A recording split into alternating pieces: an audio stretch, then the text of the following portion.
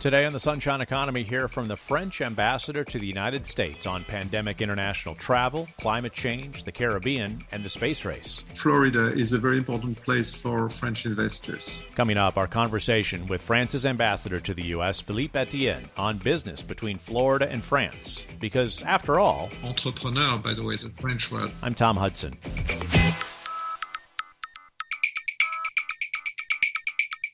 Also on today's program, catching up with the baker, banker, and cleaner in the pandemic economy. We used to pay $10 entry level in the kitchen. We're paying $12. I'm always mindful that even though we hear some of those positive things about the economy, there's still people that are hurting. This is pretty much like pre-COVID. And actually, this is better than pre-COVID. It's all ahead on the Sunshine Economy.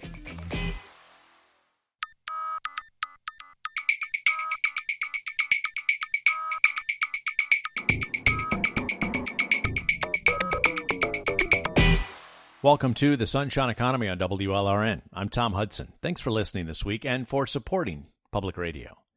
This is what brought Philippe Étienne to Florida last week. T-minus 15 seconds. This was Friday morning before sunrise. The audio is from NASA TV. 10, 9, 8, Countdown 7, to launch of 6, SpaceX Crew 5, 2 from the Kennedy 4, Space Center. 3, 2, 1, 0. Mission and liftoff. Godspeed, Endeavour and Crew 2. Copy, 1 Alpha. Endeavour launches once again. 4 astronauts from 3 countries on Crew 2, now making their way to the one and only International Space Station. Étienne is France's ambassador to the United States, and he came to Florida to see a fellow countryman blast off into space. First stage performance so far.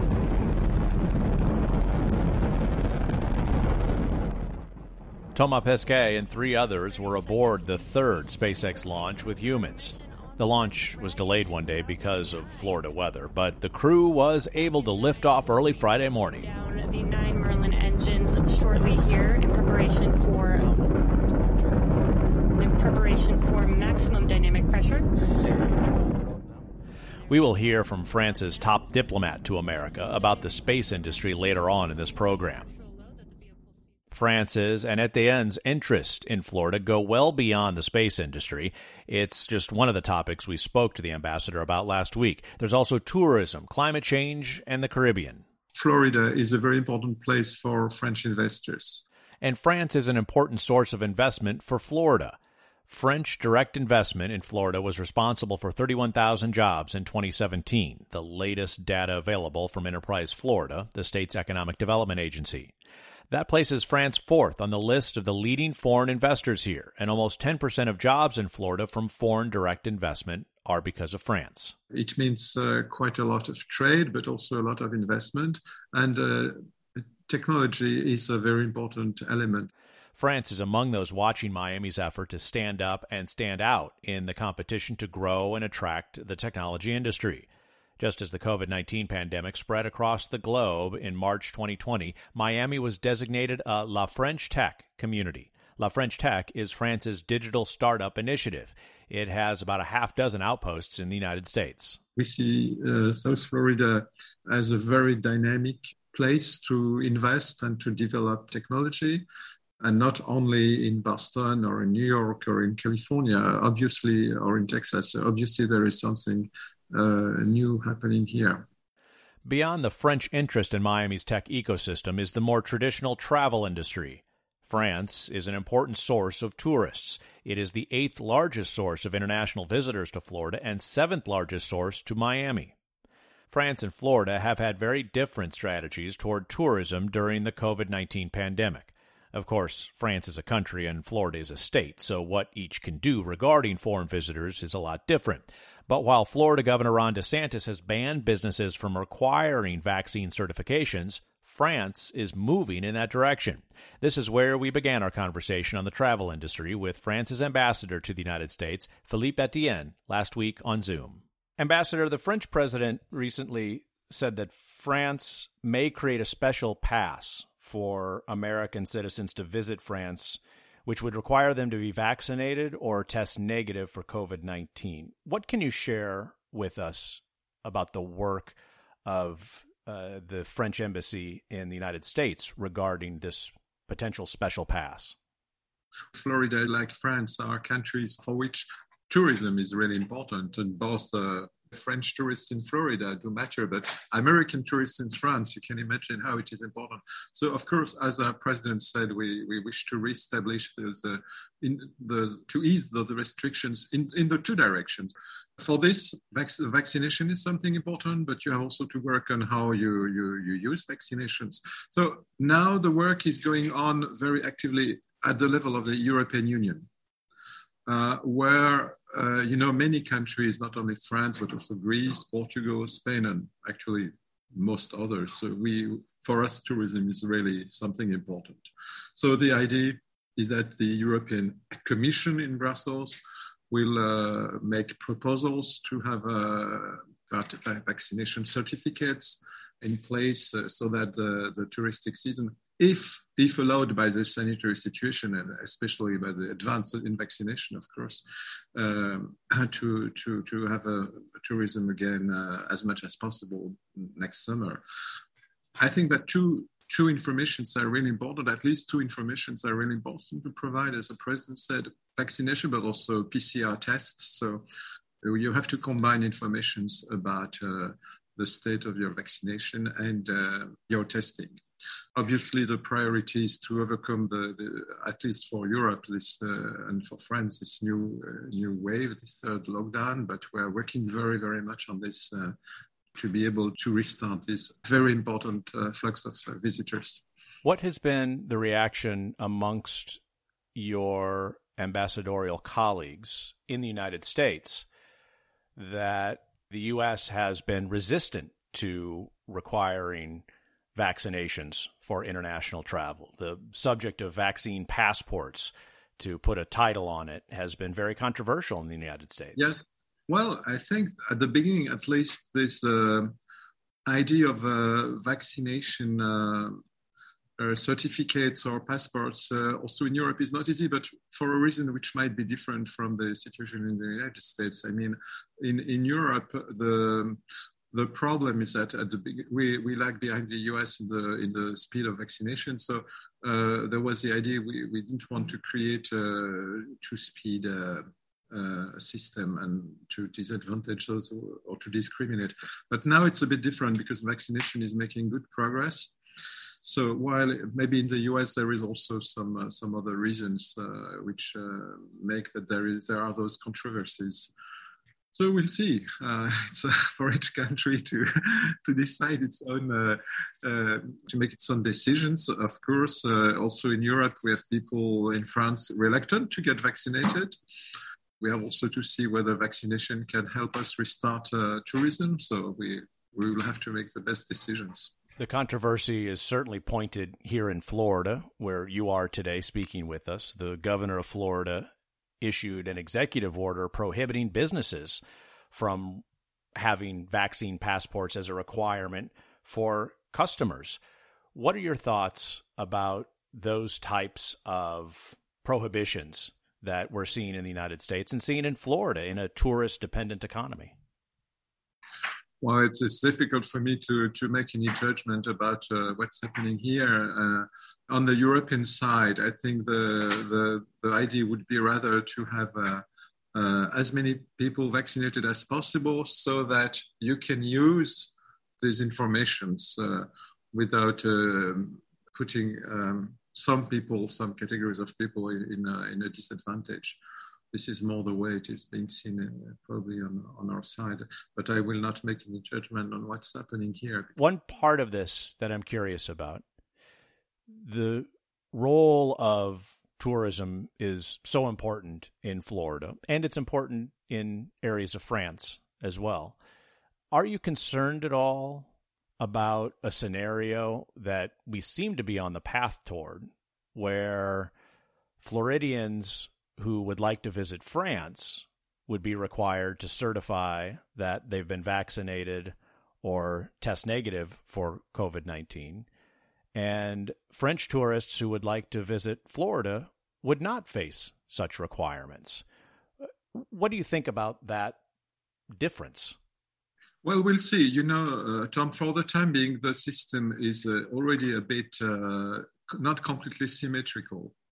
But there is now on both sides still the obligation to provide, when you get on board a plane, you have to show a negative PCR test valid, negative PCR test less than 3 days old. So for the time being, it's a situation. So, but it is not completely symmetrical because, for instance, people in principle, because the restrictions as such that this difference doesn't matter very much now. But European citizens living in the US, if they get back to France or to Germany or they are not necessarily allowed to get back to the US, which is obviously an issue. We have regimes, we have restrictions on both sides. They are not exactly the same. And I think we of course, we must be careful about that. But I think, because I'm optimistic by nature, that the more our situations will converge in the direction of an improvement, the less those differences of regulations will matter. But yes, we have to look at that and to be sure that we give good possibilities to all our people, and in two directions. It is not important only for tourism, by the way. It is also important for business and for culture, for our cooperation, our cultural cooperation, for instance, our teachers in both directions. We have young Americans going to teach English in France. We have French teachers who need in our schools. We need at least to see that as much as possible, these restrictions do not hamper our cooperation and our business and investment connections. Ambassador, along those lines about business restrictions and tourism specifically, as you are aware, there are no cruise ships that have left from American ports since early March of 2020. The Centers for Disease Control here in the United States has put in a conditional sail order requiring certain protocols to be in place before cruise ships are allowed to take on passengers in South Florida and elsewhere in the United States. Those South Florida cruise ships go out in the Caribbean, and some of those ports of call had been in the French Antilles, for instance, in Martinique and Guadeloupe. The cruise industry not sailing from those American ports, what can France do to help the cruise ships return to the Caribbean from U.S. ports and to visit those French Antilles ports of call again? Well, I am not sure that cruise ships have started to a large extent again to operate either in Europe. We remember what happened last year and in spring last year. It's another example of what you said before, which is to try to cooperate and to compare our systems when we restarted. So it's not too early to think of it, of course.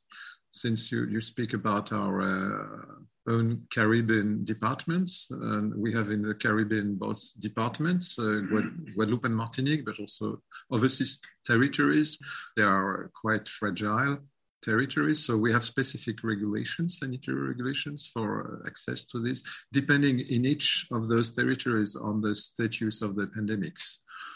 Tourism is also for them important. So obviously our interest as soon as possible is to get back tourism there, be it through cruise ships, be it through other forms of tourism. So we will have to make it all as consistent as possible. We hope that which is really the most important, the vaccination will help us very much. And we need not to think of vaccination only in our countries, by the way, but more broadly, because we need to have all possible countries to be vaccinated. It's also really important. What role is France playing with those interests in the Caribbean specifically regarding access to vaccines through the COVAX program? COVAX was a program which was launched 1 year ago on an initiative by the French president and some other European leaders and some international organizations, the WHO in particular, and international funds. The idea is to provide equal access of everybody, of all nations and all people, to vaccination as soon as possible. Latin America, Caribbean countries are also or may be interested by this program.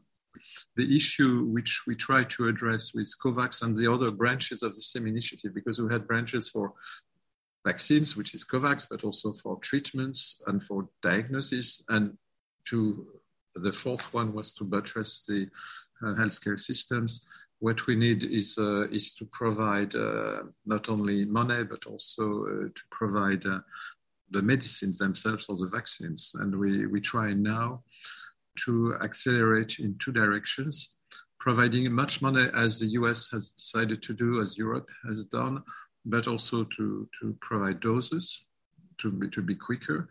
And the second direction we try to take is to increase manufacturing across the world, because we need more and more to manufacture in different places.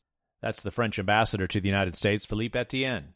Now, still to come, our conversation continues. The United States rejoins a landmark climate change agreement hammered out in France, the Paris Accord. I think we can take this seriously and consider that the US is really back on the front line of the battle against climate change, together with Europe.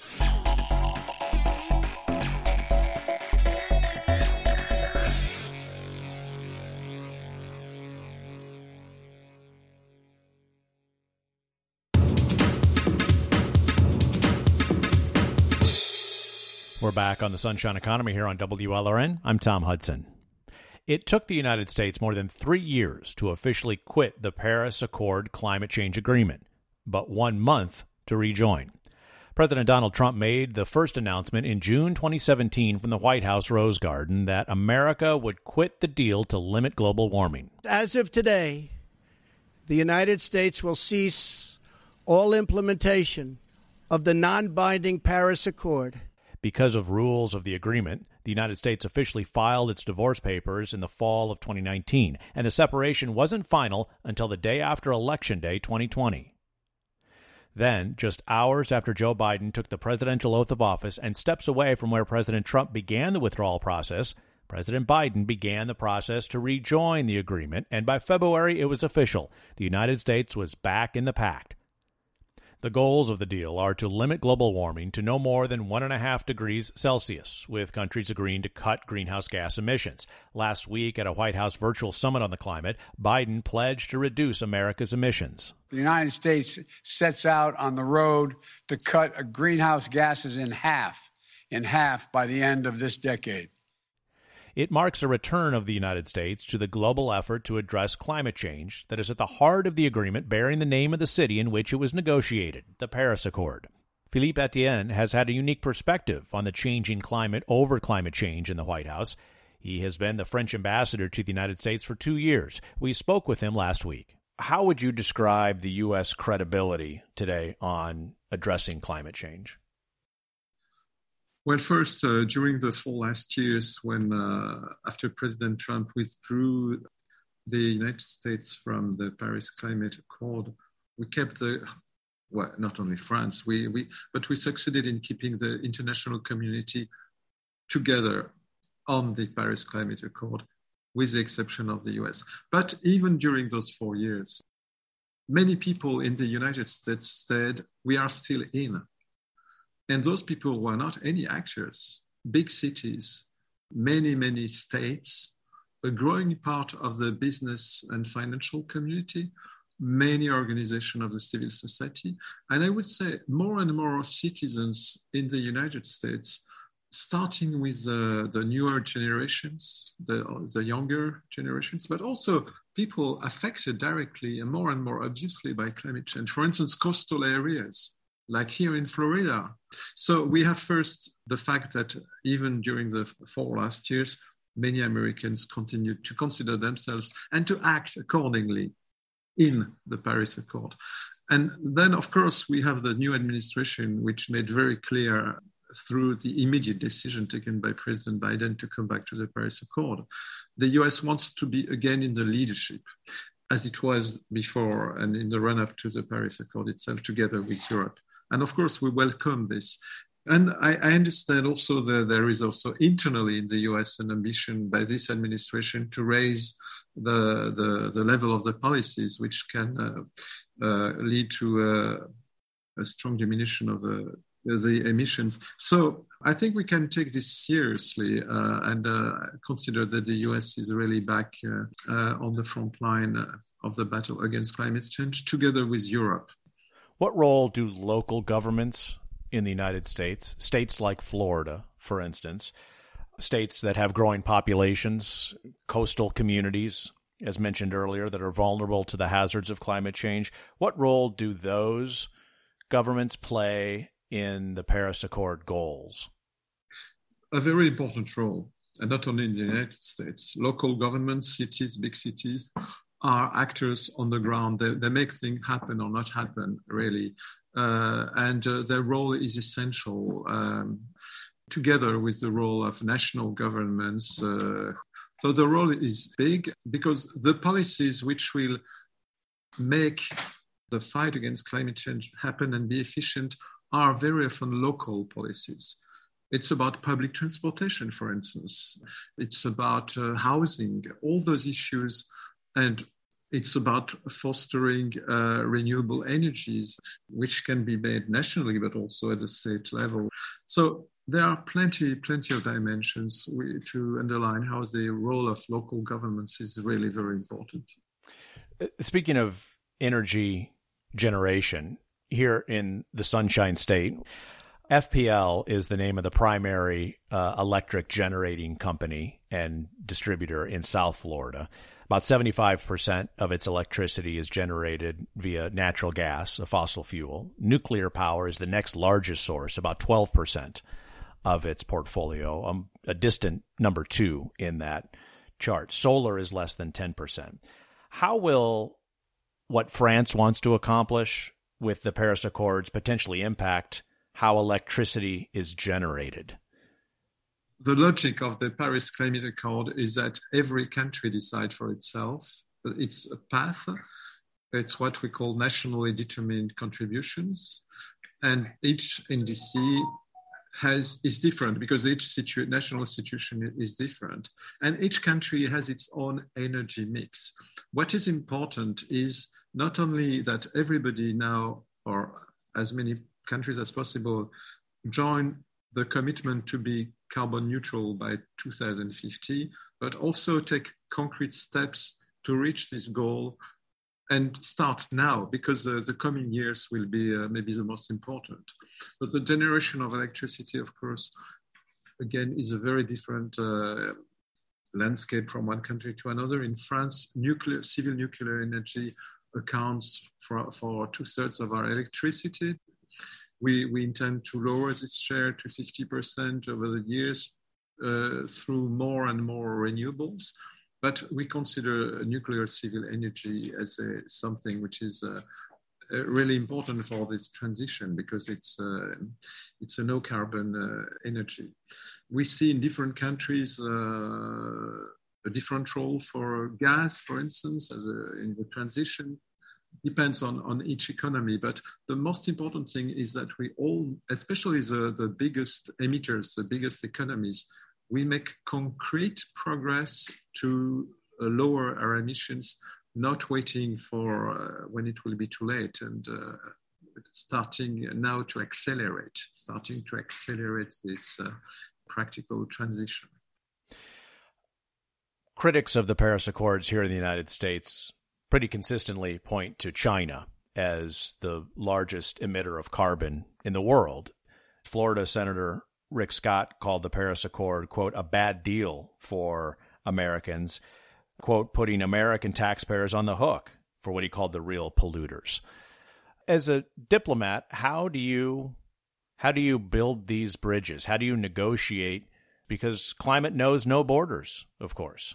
No, absolutely. And we have to solve this issue of so-called carbon leakages. When you fight efficiently against climate change and others don't do it, how do you balance this for the trade not to disadvantage your own economy or own jobs? So we recognize there is an issue, and we in Europe have made proposals for this. But coming back to China, every country has to take commitments. And of course, the role of China is absolutely considerable. As you said, the biggest emitter. China has taken commitments. We agree they are not enough. And we have to work with China, not only to improve its own commitments internally, but also to act in a responsible way through its international operations. You can increase your carbon emissions by increasing your own industry in a way which increases emissions or not decrease, but you can also play a very important role, especially when you are such a big country like China, through your exports of technologies. So we expect, of course, from China to do more. Allow me to bring the climate conversation back to this hemisphere with the Caribbean specifically and with the French interests in the Caribbean. What more can be done to help mitigate climate change in the Caribbean, which is so vulnerable to higher sea level, to heating days, to warmer oceans, and of course, hurricanes, typhoons? Well, the Caribbean islands and the Pacific islands were among the ones who, in Paris, said, look at the end of the Paris conference, which led to the adoption of the Paris Accord, even 2 degrees, which is very, very ambitious. 2 degrees Celsius increase in global temperatures. I think as increase in the temperature compared to pre-industrial times is even 2 degrees is too much for us because we are so fragile as islands. And so they introduced this aim, still more ambitious aim of 1.5 degrees. So those countries must be helped to mitigate, as you said, the climate challenge. And we owe them to do more than ourselves, but also to adapt themselves, what we call adaptations, to increase their resilience. Whatever we like it or not, the problem is already there. More and more hurricanes, more and more storms, more and more drought, and those countries are already there, very, very much threatened.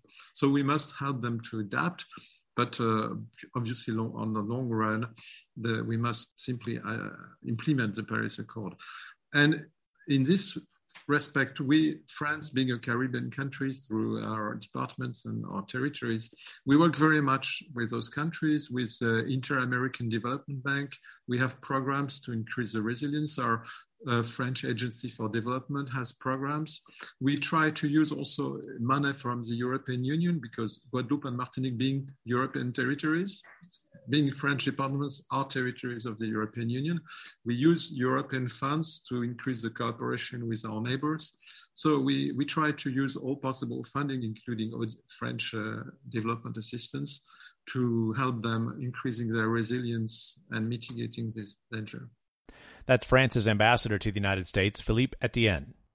Still to come, we talk about the French role in Haiti. We are very much involved in every dimension of the action of the international community to help Haiti and the Haitian people.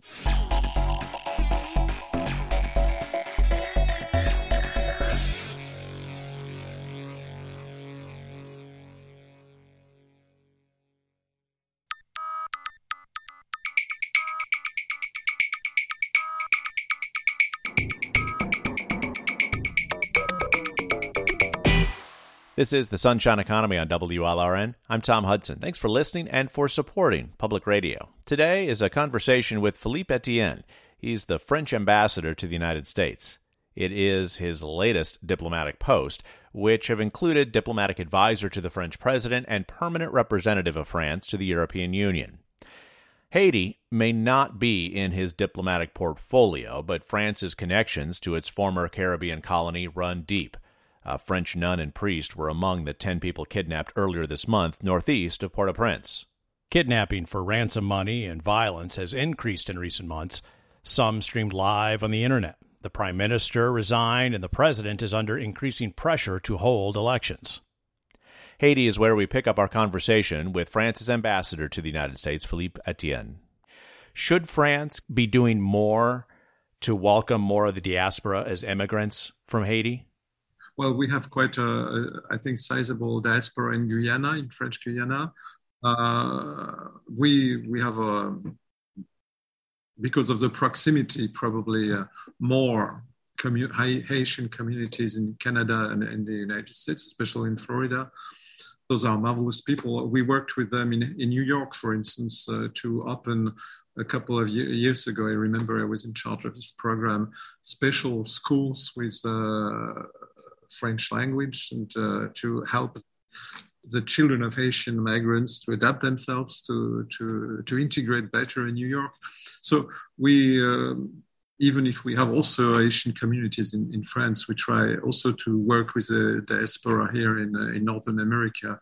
Of course, we should all do more, but this protracted crisis, which has been lasting so long in Haiti, is first also governance, a security crisis, and we must, as international community, support this country, which is also so important for all of us. You mentioned France and history, of course.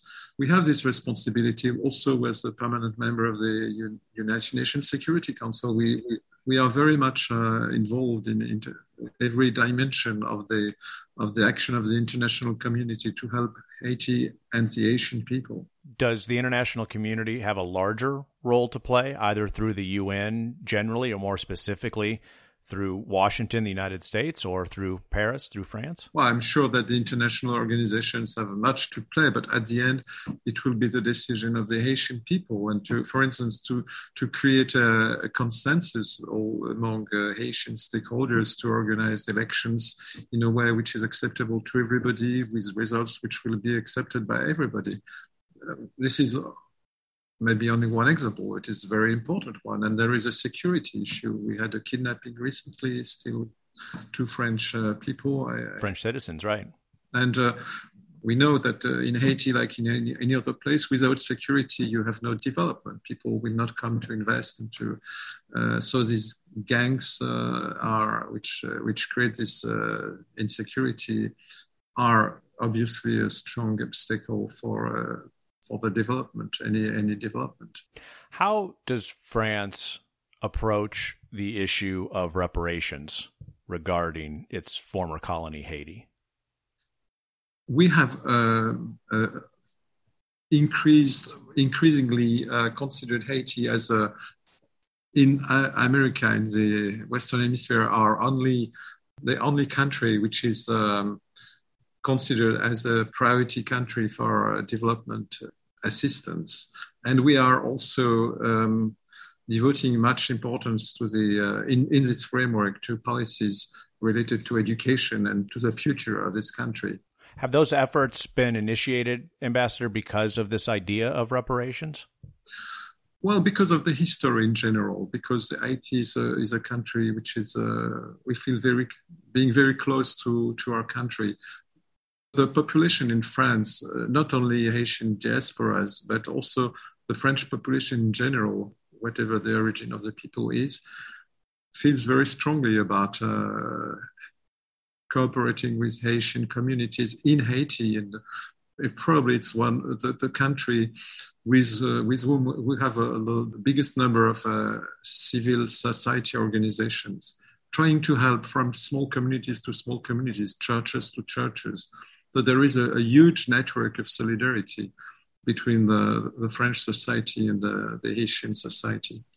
Speaking with the French ambassador to the United States, Philippe Étienne. Now, still to come, Florida, France, and national security in space. The danger of that outer space, like cyberspace, becomes the new field of military or security competition.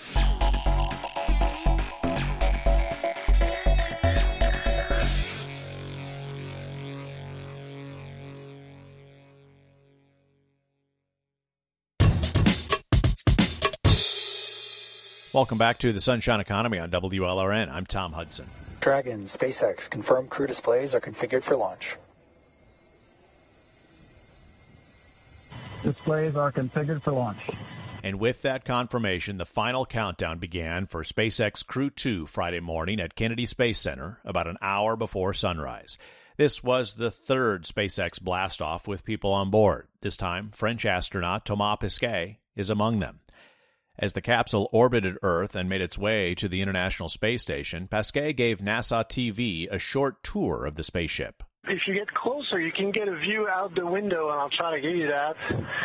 Pasquet became known for his photos of Earth during his first trip aboard the space station in 2017. Coming up on Madagascar, but it's cloudy. I don't think you get a good view. He took thousands of photographs from about 250 miles up in space of landscapes and cities, volcanoes and water, during the day and at night. This is his second mission in space, and it was the second time Philippe Étienne watched a space launch. Étienne is France's ambassador to the United States and was in Florida for the launch on Friday. He first saw a space launch in the early 1990s when he was a diplomat in Russia. The international space race was becoming more collaborative then after decades of national competition. With advances in technology and the development of the private space industry, including here in Florida, the stakes over science and national security are ever increasing. When you think of the race between the Soviet Union and the United States at the end of the 50s and the 60s, which landed to the first man on the moon, it's incredible what you can do with, some competition, but this will to, it's a new frontier, and it means also so much when you see the challenges we face on our planet. The competition, if you want to call it that now, is perhaps with commercial space travel. There's a collaboration, certainly, between government agencies and commercial partners. How are these commercial partners like SpaceX helping agencies like the European Space Agency? It's a combination of it. And I think it's not like the competition we had before. There are, I see, two levels first. There is a public-private, many private companies getting into the business and pushing for innovation and inventing new models. But there is also more and more public stakeholders. And by the way, I think that most of the financing of the space research still is public. We must not forget that it's not only sending astronauts to the moon and maybe one day to Mars or now to the space station. It's also a lot of satellites making incredibly important research, for instance, against climate change. If most of the money comes from the public, we have also more and more public stakeholders, not only private, but also public. More and more countries are in this race. And here, I think I hope that we will stay on a mode of cooperation between all the actors, because the challenges are really common to the whole international community.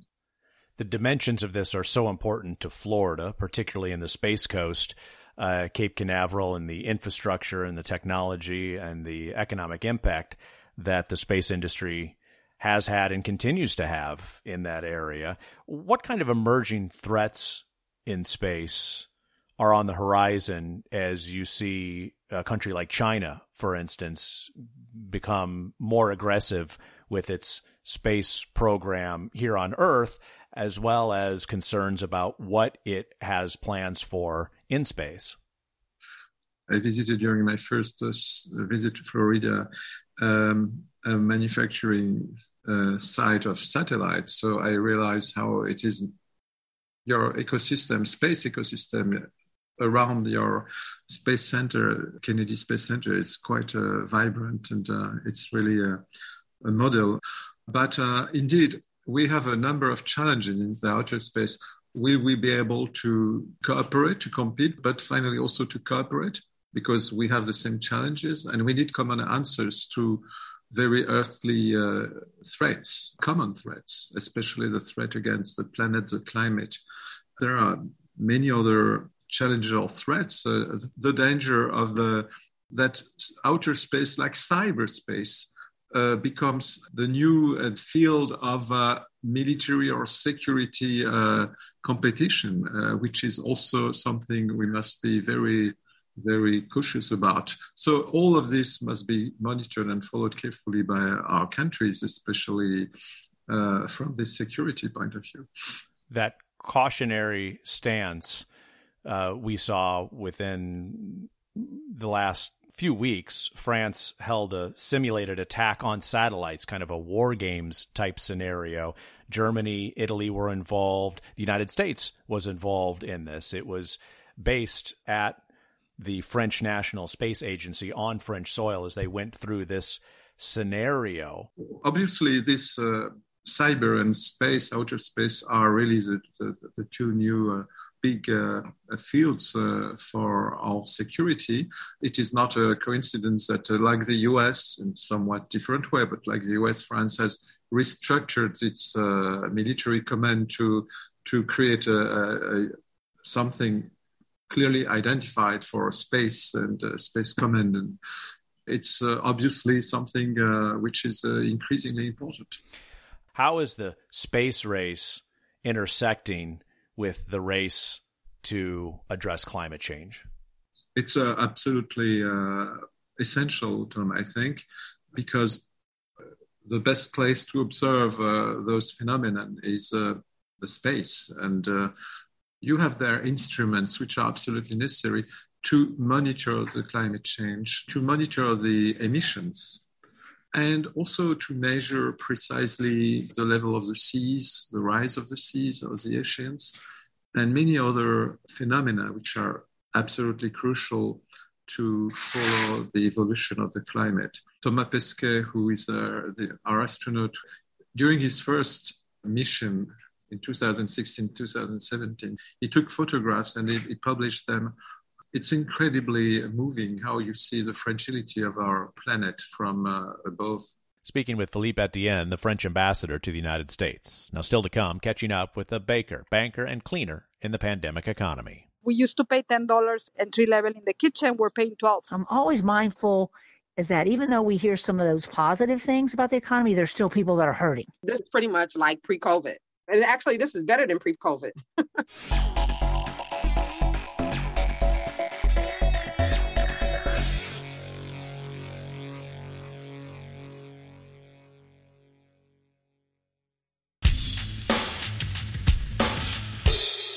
We're back on the Sunshine Economy on WLRN. I'm Tom Hudson. Most weeks on the program, we check in with three businesswomen in South Florida. One runs a small janitorial service company, another heads up a community bank, and Pilar Guzman Zavala owns and runs Half Moon Empanadas.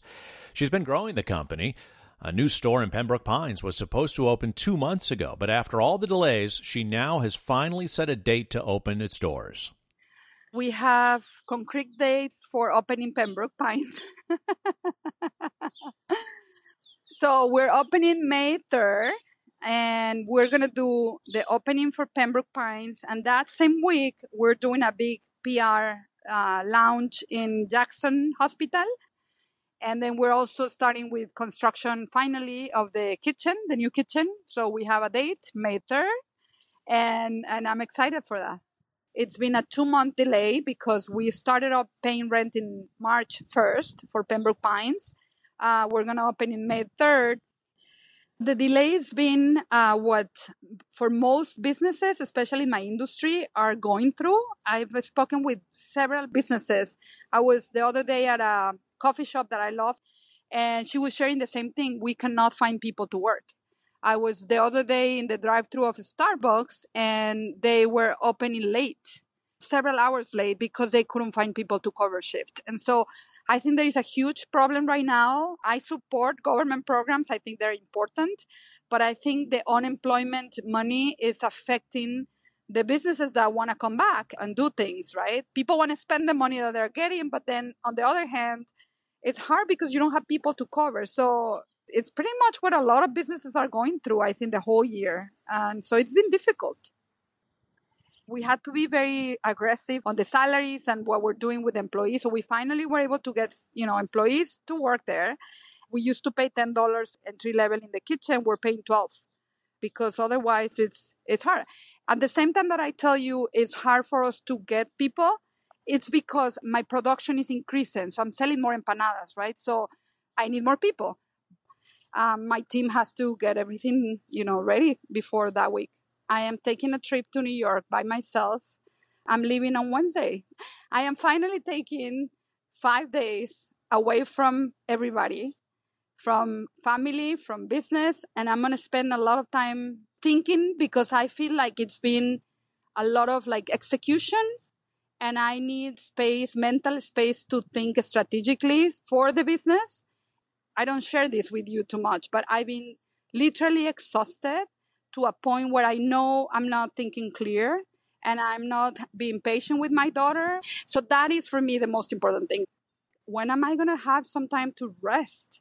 That's the only way you can actually sustain the pressure and whatever goals you want to achieve or whatever success you want to call it, right? And so I need that oxygen so that I can continue to do and create and do more. Pilar Guzman Zavala with Half Moon Empanadas. Ginger Martin runs American National Bank in Broward County. One challenge she's experiencing is a result of all the efforts to support and stimulate the economy during the pandemic. One of the things that's happening, I think, with all banks is we just have so much liquidity in the system. In fact, I had the opportunity to be on a call with several other CEOs around the state of Florida with the Federal Home Loan Bank. So all the banks on the call are a member of the Federal Home Loan Bank. And all of us as banks just have a lot of liquidity on our balance sheet. And it's just because there's so much money in the system right now. And so as a banker, it becomes that challenge. How do we invest this? Putting that money to work in loans. And of course, the good thing about putting it into loans, that means it's also benefiting the community and the local economy. There's a lot of cash in the system, and part of it is really the stimulus that people have that has been put into the banking system. You know, part of it is the fact that Fed keep buying securities, and so they're still putting a lot of liquidity in the macro system. So it's just a lot of excess cash. We still see loan demand to be strong in the commercial real estate market. The latest unemployment number, thank goodness that's improving. But yet, I'm always mindful is that even though we hear some of those positive things about the economy, there's still people that are hurting. People have gone out of business. You know, people are hanging on by a thread in some industries, and yet others are both business-wise and personal-wise are doing good. That's Ginger Martin with American National Bank. Last week was as busy as Sherry Rudolph and her employees have been since the pandemic. She owns and runs Legally Clean in Lauderhill. I did not get home before 7 o'clock p.m. every night. First thing in the morning is prayer and hop out of bed and get started in terms of pulling my crew together. Sometimes I have to pick them up. Others have, vehicles, but there are one or two that I have to sometimes pick up just so I can make sure that I meet my staffing needs on the job. After completing that, we head out to the job where we do a tour or walkthrough to determine what has to be done. And after that, I assign the different staff members to different parts of the site, and they get started. And I pretty much just make sure it's done right.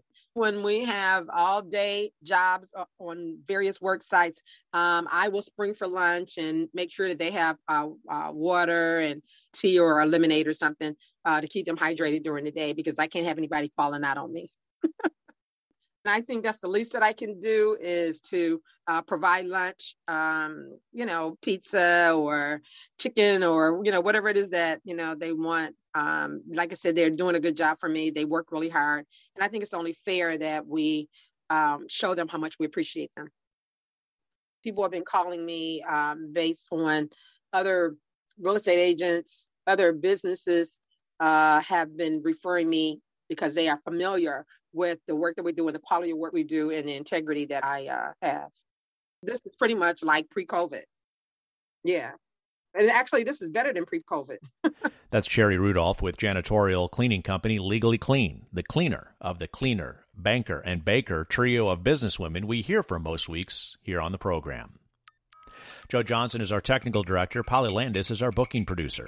I'm Tom Hudson. Thanks for listening.